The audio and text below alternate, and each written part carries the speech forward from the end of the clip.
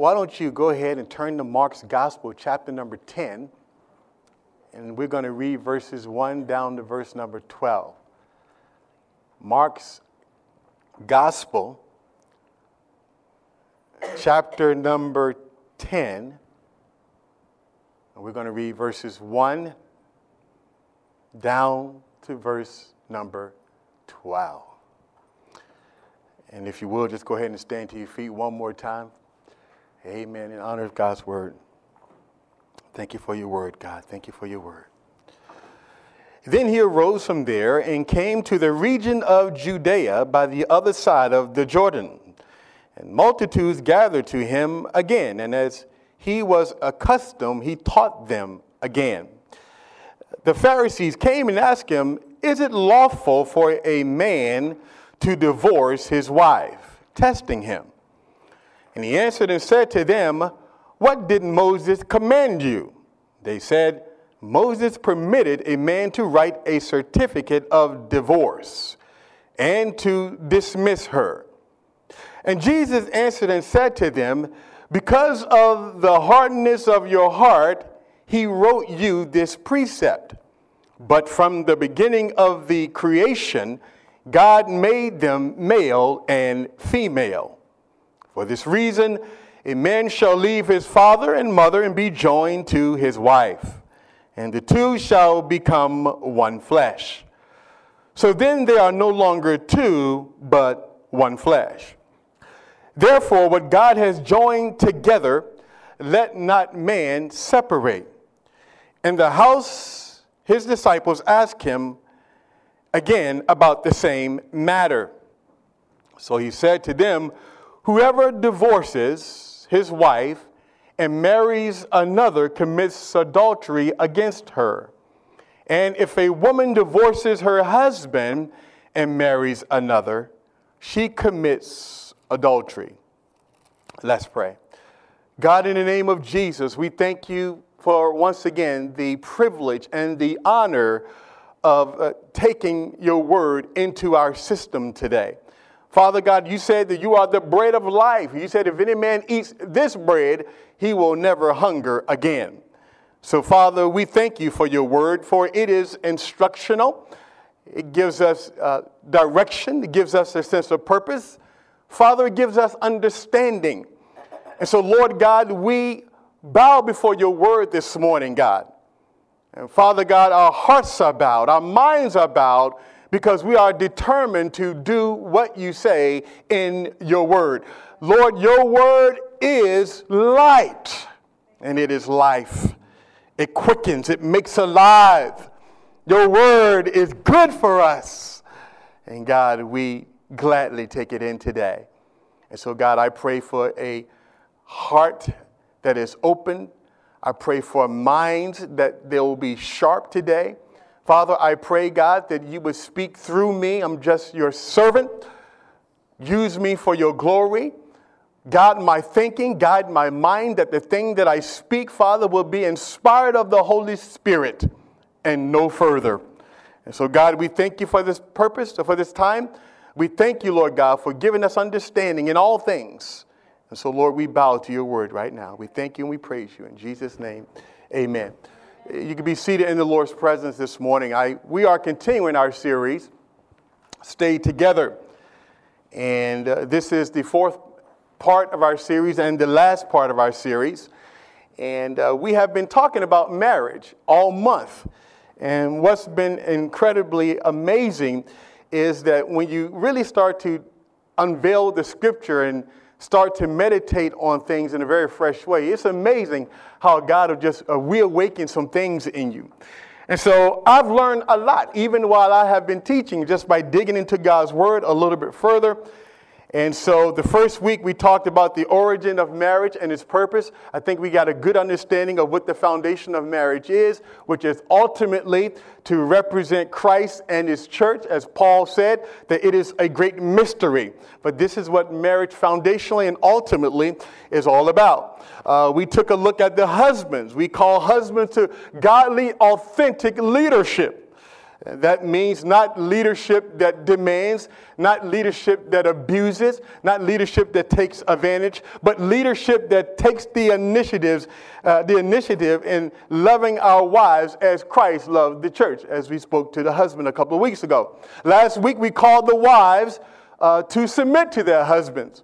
We talked about the fact that submission oftentimes in our society is a dirty word, but nevertheless it's not a dirty word in God's eyes, and we reiterated the fact that when submission and headship are operated according to the scripture, that is actually a beautiful thing. It's magnificent. And so we called our wives last week to not resist submission, but to submit to your husband in essence means that you are submitting to the Lord, because you are to submit to your husbands as the church submits to Christ. And so we called the wives to do this. We called the wives back to this place, and that she is supposed to be a woman that affirms her husband's leadership. And this is really the foundational as it relates to marriage, that we understand this. And today we're going to talk about a subject that I tried really, really hard to avoid. It's kind of like the elephant in the room. You know, there's a big old elephant that's in the room, and you're trying to do everything you can to avoid it. And so I wanted to avoid this subject, but as I begin to understand the title of the series, for example, is Stay Together. And so we could not avoid talking about this issue of divorce. Now, what I want you to really capture, and I want you to learn from this, is what God's word says about the issue. I'm absolutely amazed of how many people who do not really understand or taking the time to really know and understand what God's word says about the issue of divorce.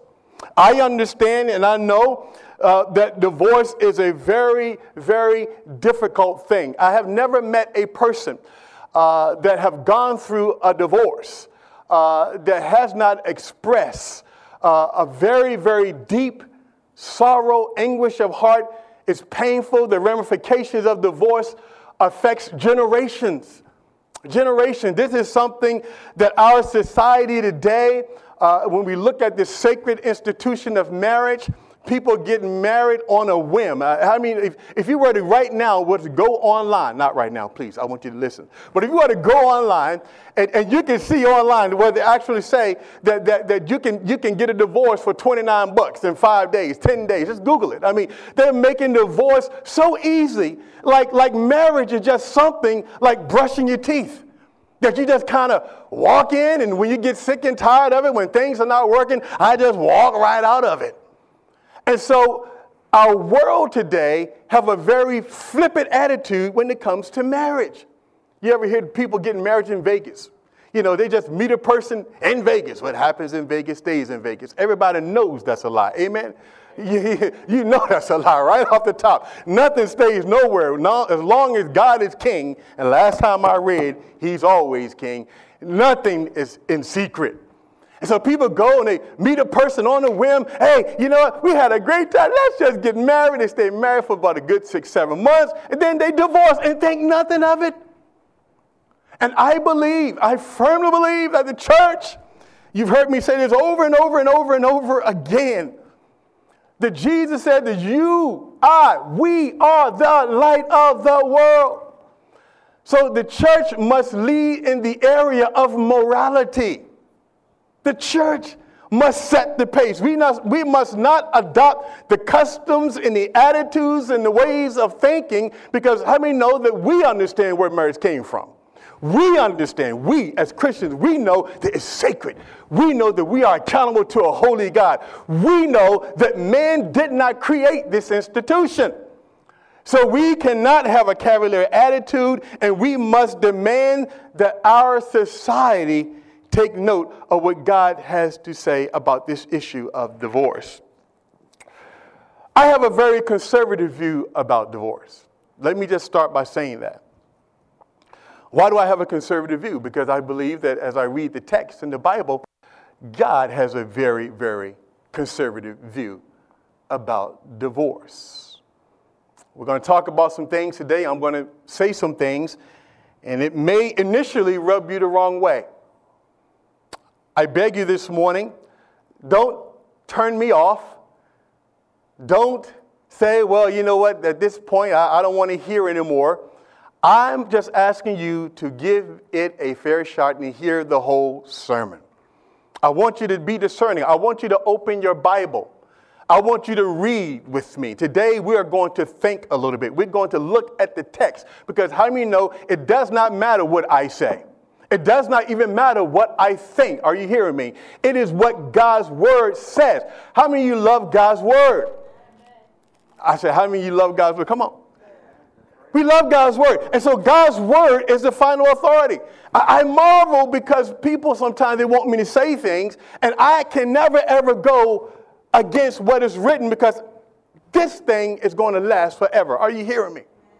And so we ought to take heed to it because how many know that anything God has for us is good? Because he's a good God. He's a good God. And so we cannot cheapen the institution of marriage, and we cannot allow people to think that they can just simply walk away after they've made a covenant. Marriage is about covenant. So we're going to discover three things today. We're going to look at 3 points to my sermon. I don't think I'm going to be too long today. I really do believe that. 3 things I want to look at. God's feelings about divorce, and we're going to look at it from a scriptural standpoint. We're going to look at grounds for divorce, all right? What qualifies for divorce and when it's right to remarry. Now, so if you're sitting here and you have breath in your body, trust me, this is applicable to everybody. Because at some place, some point in your life, you're probably going to go down this road. And so you want to be clear of what God has to say about it. You want to be clear. So turn with me to Malachi, chapter number 2. And we're going to start reading in verse number 13. Malachi, chapter number 2. I'm going to start reading in verse number 13. Just to kind of set this up for you a little bit. Here, the priests, the leaders of that day, was just offering God all kind of weak worship. What I mean by weak was their heart wasn't in what they were doing. They were simply going through the motions. And so God spent the first half of the book of Malachi talking to the leaders of that day about their attitudes about worship. But then he turns around here in the verses that I'm about to show you, and he seems to kind of go off course, but he really isn't going off course because God looks at it all as one thing. How many know that your worship is more than you singing and raising your hands on Sunday? Your worship has to do with your lifestyle. Hear this. If you want to be a good worshiper, get your life in check.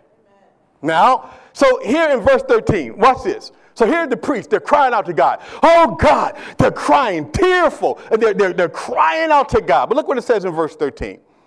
And this is the second thing you do. You cover the altar of the Lord with tears, with weeping, and with crying. So he does not regard the offering anymore. How many know that's a bad place to be when God don't regard your offering? Nor receive it with goodwill from your hands. Yet you say, for what reason? Hear this, watch this now. Because the Lord has been a witness between you and the wife of your youth. How many know that God pays attention to our marriages? He is looking. God is watching. He says, now, with whom you have dealt treacherously. In other words, God said, I got a problem with the way you've been treating your wife. You've dealt treacherously with her. In fact, in those days, that oftentimes they would come and they would want to get a divorce for any reason. Well, you know what? You gained weight. I don't like you no more. Well, you know what? You used to be attractive. You know what? I'm turned off. So oftentimes they would just want to walk out of marriages. That's why the disciples, I'm sorry, not the disciples, but the Pharisees came up to Jesus and say, is it lawful for a man to write a certificate of divorce? We're going to come back to that in a second. Because they were divorced for nothing. So here's what is happening here in this passage. He's talking about treacherously, not just the way that the spouse is being treated, but he's dealing with this issue of the fact that folks are walking out of their marriages. Look what he says here. Yet she is your companion. Watch this. And your wife by covenant. Everybody say covenant. Covenant is only to be broken by death. Covenant. Think about the term covenant. I want you to hold on with that for a second. We're going to come back to that. But did he not make them one, having a remnant of the Spirit? And why one? Watch this. He seeks a godly offspring. Oh, come on. Y'all walk with me in this. What you and I must understand is that our marriages has an effect on the generations, our children and our children's children. How many know what I'm talking about? Perhaps some of you've been affected by that in some way. And God says, I made them one because I'm seeking a godly offspring. It's more than just what you think. It's more than about just your feelings. It is more than that. It's about life. But let's keep reading. He says, verse 15, but did he not make them one, having a remnant of the Spirit? And why one? He seeks a godly offspring. Therefore, take heed to your spirit, and let none of you deal treacherously or recklessly with the wife of his youth. Verse 16. For the Lord God of Israel says that he hates divorce. I want that to settle. You want to know what God thinks about divorce? He hates it. It's not what Pastor Bailey said. It's not my opinion. God hates divorce. For it covers one's garment, listen to this, with violence, says the Lord of hosts. Therefore, take heed to your spirit that you do not deal treacherously. Now, even people that I have known, and this is just me living this life, there's a kind of violence that happens when a divorce occurs. It's a blow, it's a gaping wound. It's painful. It's hard. It rips apart families. It shocks the emotions. It's the breeding ground for unforgiveness and bitterness. Divorce is like a ripping away. It's violent. Even if a person was saying, I want out, and they can't wait to get out. Even that person, I had someone one time cry to me, and they talked to me on the phone for a long time. Said, Pastor, me and my wife are getting divorced. The same individual had been telling me for almost 2 years that his marriage wasn't working. For 2 years. He'd been talking. I've been ministering to him. I've been talking to him. And he talks to me on the phone. And he's crying. He's crying. And then come to find out as I talk to him, here's a grown man who had been anxious to get out. But why are you on the phone crying? Why are you hurt? What's wrong? I mean, I thought that's what you wanted, brother. I didn't say this to him. I thought that's what you want. I said that to say that anytime divorce happens, something dies. Because you're intertwined. It's spiritual. It's not just a thing that we do. It's not what Hollywood portrays it to be. You know the soap operas, they're in and out. You know the television shows today. Marriage is a joke. Y'all know what I'm talking about. Marriage is a joke. And I believe that God is going to hold a people accountable for how we deal in marriage. And I believe the judgment must first begin with the house of God. Because us leaders at times, we haven't articulated and been a voice for God the way that we ought to be. Bible says, go back to Mark chapter Mark chapter 10. Stay with me. Stay with me. So we understand that God hates divorce. He wants us to avoid it at all costs. Look at this. This is a little bit deep. But I want to try to articulate it in a way that you can easily catch it. In Mark chapter 10, verse number 4, look at this. They said Moses permitted a man to write a certificate of divorce and dismiss her. So they're coming to Jesus. Listen to this. And Jesus, how many know Jesus was shrewd? They're always trying to trip Jesus up. They're always, they're wanting to get Jesus to stumble so that they can go back to the Sanhedrin and everybody else and tell them that Jesus is teaching against the laws of Moses.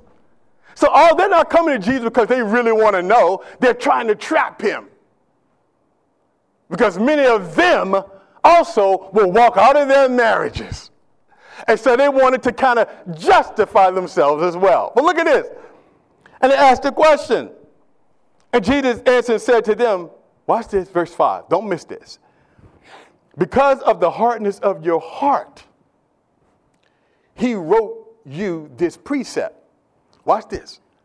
But from the beginning of creation, listen to this, God made them male and female. All right? And verse number 8, and the two shall become one flesh, so that they are no longer two, but one. You see, this is why it hurts so much when divorce happens. Because no matter what happens, when it happens, it hurts because there's a ripping apart. There's a destruction that comes behind it. Therefore, what God has joined together, let not man separate. So Jesus, he's listening. Here's what Jesus says. He says, but from the beginning, it was not so, because Moses only allowed divorce for one reason. Not because God wanted it. Not because God wanted to free people. For one reason. Because your hearts wasn't right. And he knew that you would not obey the Lord. This is what Jesus is saying. He said, Moses allowed you to do that, not because God was wanting it to happen, but because your hearts are evil. And I know he knew that you wouldn't follow it, so he allowed it to happen. But Jesus Jesus could have left it there, but he did not even leave it there. He goes on to say, therefore, what God has joined together, hear this, let no man separate. I want you to think about that for a moment. Let that settle in. What God has joined together, what God has joined together. Let not man, M-A-N, human, separate. Now, understand something. When a couple decides to get married, you have the man, you have the woman. I said the man and the woman. That's the way God ordained it. And the church said amen to that. A man and a woman. But when the man and the woman are there, and the priest, the pastor, the justice, whatever it is that you want to call it, how many know that no priest, no pastor, no man has the capacity to join anybody together in spirit? Can't do it. Not my thing. I can officiate a ceremony. We can recite our vows, but the joining together, that doesn't come from the pastor, the priest, or the person. That comes from God. So here's what he said. He said, so what God has joined together, let not man separate. So man has no business and no authority separating what God has joined together. Are you still with me? Say amen. Listen to this. So what God, and Jesus doesn't even stop there. He says something that I'm sure that's rocking everybody across the world who's here and who's listening to this CD. Look at verse number 11. So he said to them, whoever divorces his wife, marries another, commits adultery against her. Hear that. Divorce his wife, go off and marry somebody else. Jesus says that's adultery. Look at this, verse number 12. So he says it for the man, he says it for the woman. If a woman divorces her husband and she marries another, she commits adultery. Now, let me ask you a question. How can Jesus say such a thing when two people who were married decided that they no longer wanted the marriage to work, and so they go to the justice of the peace or whoever, and they get that certificate to say, you're free? How can Jesus still make this statement? Because in his eyes, the first marriage was still valid. Because it has nothing to do with man. See, this is where the church got to lead and understand. How many know that when we talk about covenant, you don't just make a covenant with the person you're looking into their eyes and you got the googly eyes and you're loving. You're not just making a covenant with them. You are supremely making a covenant with God. You made a covenant to God. Not just to that person, to God himself. That's why Jesus said that you committed adultery. Why he said that? Because even though you went and got a paper, even though they said you're divorced, in my eyes, you're still together. Now, that is really hard. Really hard. I get it. Hard for some people to grasp. I told you I really, really wanted to avoid the elephant in the room. But how many know that God is calling us as the people of God to a higher place? Now, so we understand how he feels about marriage. That if a person just wants to leave one spouse and go to another spouse without any biblical grounds to do so, we're going to cover grounds here in a second. Without any real biblical grounds, the way God sees that, you committed a sin, you committed adultery. According to what the scripture says. So what are grounds for divorce? There are two grounds for divorce that Jesus highlights. Two. One of them with an asterisk, because there are some different points of view on this. But I think, as my study of scripture, I think I'm accurate to say two grounds. Now, Matthew 19:9. I want you to go to Matthew 19:9. Here's the first ground. Matthew 19:9.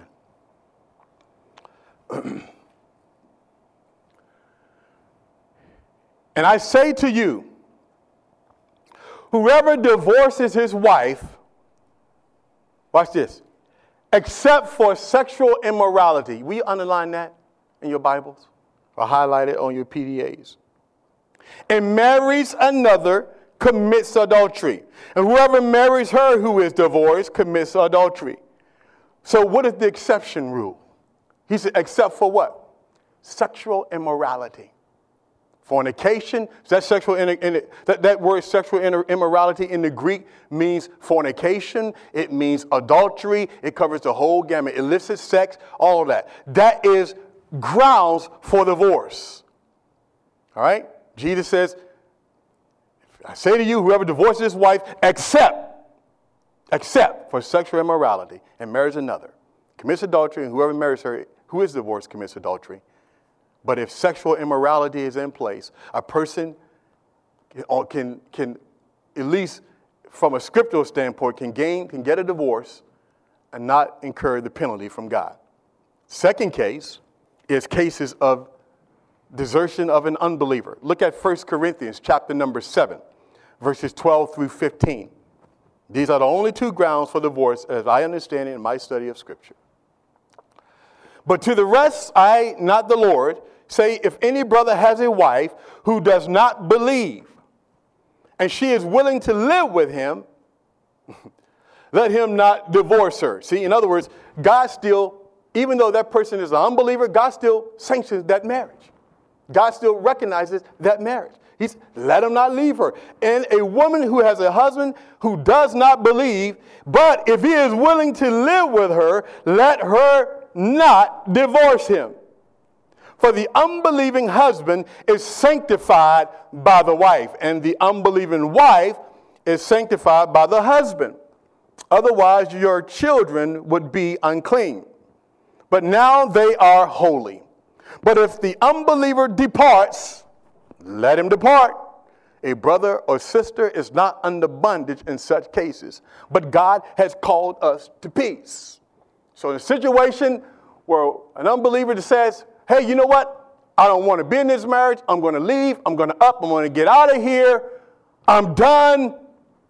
Then the other spouse or the believing spouse is not to try to force the person to stay, because Paul's saying basically if you try to force them, then the relationship becomes more strenuous. And then he goes on to say in preceding verses that who knows whether or not you will end up saving your husband or your wife. So you don't want to do anything that's going to fracture that. How many know you can't make somebody do something they don't want to do? Are you hearing what I'm saying? You can't force them, is what he's saying. So in the case of desertion, somebody just want out, not something that was motivated by you, just somebody, I want out, then you know what? That's another grounds for divorce. Now understand something.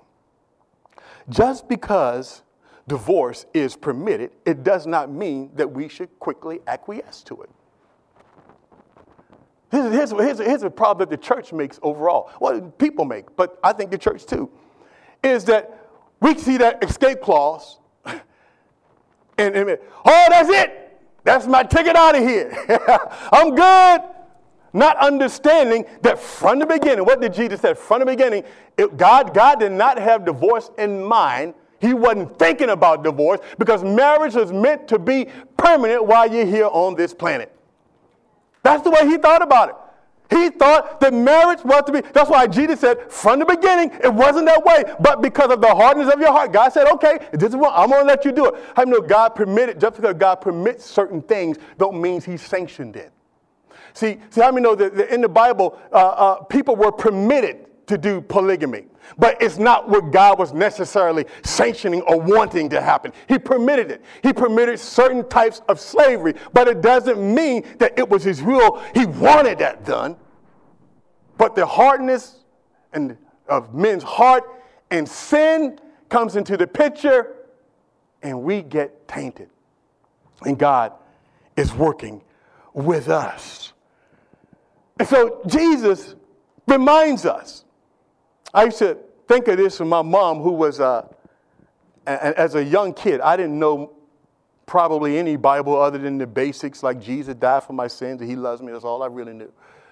I remember my mother, I used to beg her to divorce my daddy. I won't get into the reasons for it, but man, I mean, I would go search the scriptures for her. Didn't even know much word. But I was like, Mom, here it is right here. You can do it right here, Mom. You can run. I did not understand. Why are you staying? I remember being mad because I hated what my daddy did to my mom. Hated it. Hated it. And my mom would say, okay, because she would always say, if I found a biblical reason, and I would hurry up and show it to her, she still wouldn't do it. Let me tell you why. Whether she fully engaged or understood this or not, my mom loves the Lord. I tell you that. My mom got her flaws, but my mom, one thing about my mama, she loves the Lord. And my mom, everything she ever did, she just loved the Lord. And my mom, I don't want to do this because God has not released me to do that. She couldn't do it. She could not do it. So she stayed in that situation. We were separated. We were living on one side of town, and my dad was on the other side, doing this thing, running crazy, doing whatever. My mom stayed there because she understood that she made a covenant with God. Powerful woman. And what is the outworking of that covenant today? All 5 of her children today are walking with the Lord. The least likely to succeed on the block. Do you hear me? We, the Bailey family, were laughed and joked at. We're talking about a family, and I don't mean to get too personal here, but you talk about a family that had to go beg the neighbors for water because we had no running water. We couldn't even use the toilet. In a modern day house, because lights and stuff were cut off, water pipes had a leak. We had to go beg. And so when people saw us coming around, the kids were laughing. We were the laughing stock of the whole community. But now we are the righteousness in God in Christ Jesus. And so when folks see us, they see the anointing all over us because, and there, I don't mean to talk about people. I'm just going to call it like I see it. Is it okay to call it like it? So when I see the folk that used to laugh at me, they're my age, but they look 80. Their lives are jacked up. They're messed up. And you would think that we were candidates to be nothings. But here we are today. Good God Almighty. A godless seed. I believe because my mother did the hard thing and she stayed. My dad died in 1987. And I believe that God honored her because she honored him. And I don't believe that her reward is going to be light. And one of her rewards today is she got a son that's standing behind this pulpit today preaching this wonderful gospel. 2 sons. Well, I'm just saying this pulpit, but you got one in Texas. Okay, so we're coming to a close here. So here's a question that pops up. Well, Pastor, what do I do if I realize that I got a divorce and I had no biblical grounds to get a divorce? Do I now leave my current spouse and go back to the first one? Of course not. That will be foolish. No, you don't do that because that would be compounding the problem. But I want you to understand, how many know that we need to get the insight into what God thinks about it? God, Jesus, that marriage, if it did not have biblical grounds to exist, that when they first did it, they committed the sin of adultery according to what Jesus said. But it doesn't mean that they're to go back. It just means that they pray and they seek God and ask for God's cleansing, his healing, and God sanctions that marriage. And I've known of marriages that started off wrong, but they end up being a beautiful thing. God blessed it. So no, we don't think that. And part of my reason for saying that, how many of you remember the woman of Samaria? When she came talking to Jesus, and Jesus said, woman, go get your husband. She said, I ain't got no husband. See, there's some people think she was flirting with Jesus. And Jesus said, well, listen. In fact, you've had 5 husbands, and the one you got now is not even your husband. Oh, I perceive you're a prophet, you think? So Jesus, even though this woman had broken one marriage and got into another, even though these marriages might have been illicit, they might have been wrong in the beginning, Jesus still seemed to validate that those were legitimate marriages. There's no reason to think that a person that's remarried, and even if they didn't have biblical grounds for it, that they are living in continuous adultery. No reason to think that. Even though in the beginning probably shouldn't have happened, but it happened. But now the attitude is we move on. And you look at your spouse and you say to your spouse, honey, hear me. We are never, ever going to get a divorce. See, in my house, we have this rule that the D word is not permitted. From the very beginning, I'll never forget my pastor. Well, he wasn't my pastor. He was because I wasn't a part of a church, but as a church I was attending at the time, and I got saved during that time. And I'll never forget what he said to me. He I give the rings out, and he talks about how the ring was a circle, and it represents a continuous thing. It's never to be broken. He says, and he looked at me, and he said, it better not be broken. Everything else that day was kind of cloudy to me, but I remember when he said that. He said, and it better not. Pastor Ola Moore said, and it better not be broken. So for me, divorce is not even on the table. Let me tell you why. This is me personally. Because I understood that when I took my wife to the altar, I made not just a covenant with her, I made it with God. And I knew full well what I was doing because I loved God at the time. I can't even claim I wasn't a Christian because I might have a shot. Oh, I was saved, sanctified, filled with everything. Loving Jesus. Just gave my life.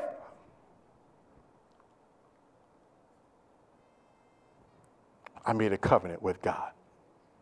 Not just my wife, with God. How many know when you make a vow, you ought to keep it? God takes it very serious when we make vows. We say, how many know we got to be people of our word? See, you don't hear marriage spoken like this today because nobody wants to talk about this. You don't hear this. What you hear is, well, you tried, just, go ahead, God will forgive you, just step on out of it. But nobody talks about the generational consequences and what happens with that and how does God see it. You see, we said this before, in conclusion, listen to me, because my main goal in bringing this series was to strengthen marriages and help us to gain a healthy fear of God as it relates to keeping our covenant. Because I wanted us to see bigger. See, if you're single and you're sitting here today, here's what you do. Listen to me, choose your mate very carefully. Don't fall into the trap. Well, I'm getting old. I know a few people that's done that. And, my baby years are waning really, really fast. I got to do something. Don't get married for that reason. You'll get yourself in trouble and you will regret it. Trust me, all the preliminaries and all the night. How many know that the honeymoon don't last forever in a marriage? After the honeymoon, there's work. Hard work. It's work. Very rewarding, don't get me wrong. But when you really think about it, marriage is a representation of Christ keeping his covenant with us. And so how many know that the church today, we're given a poor illustration of that? The church is in a mess when it comes to this. And it's like we don't want to address it. But judgment must first begin at the house of God. We got to get our house in order. If you're married, you listen to this sermon today. I want to challenge you. Take divorce off the table. It's not an option for me. Look at your spouse. Tell your spouse, honey, I know it's hard, I know it's tough, but I'm going to stay because this is bigger than you. Do whatever you got to do. Why? Because God says I hate it. This series is about staying together. That's what this series is about. Don't adopt the customs of this world. Don't listen to what everybody else is saying. I've taken us back today to the Word of God. My prayer today, that our marriages will be of strong marriages. And that we'll pray that God will heal where healing needs to take place. I'm not sitting here foolish to think that every marriage is perfect or every marriage is without faults. Every marriage has its issues. Every one of marriages that I know of have issues. But how many of you believe in God's grace? How many of you believe in God's healing power? You put your trust in God. Don't put your trust even in your spouse. Don't trust your spouse. Trust God. Put your trust in God. You cannot do this in your own strength. You need the help of the Holy Spirit. You need the help of the Holy Spirit. So now we understand how God feels about divorce. I want you to work really, really hard at keeping your marriage together, that you work overtime, that you give attention to it.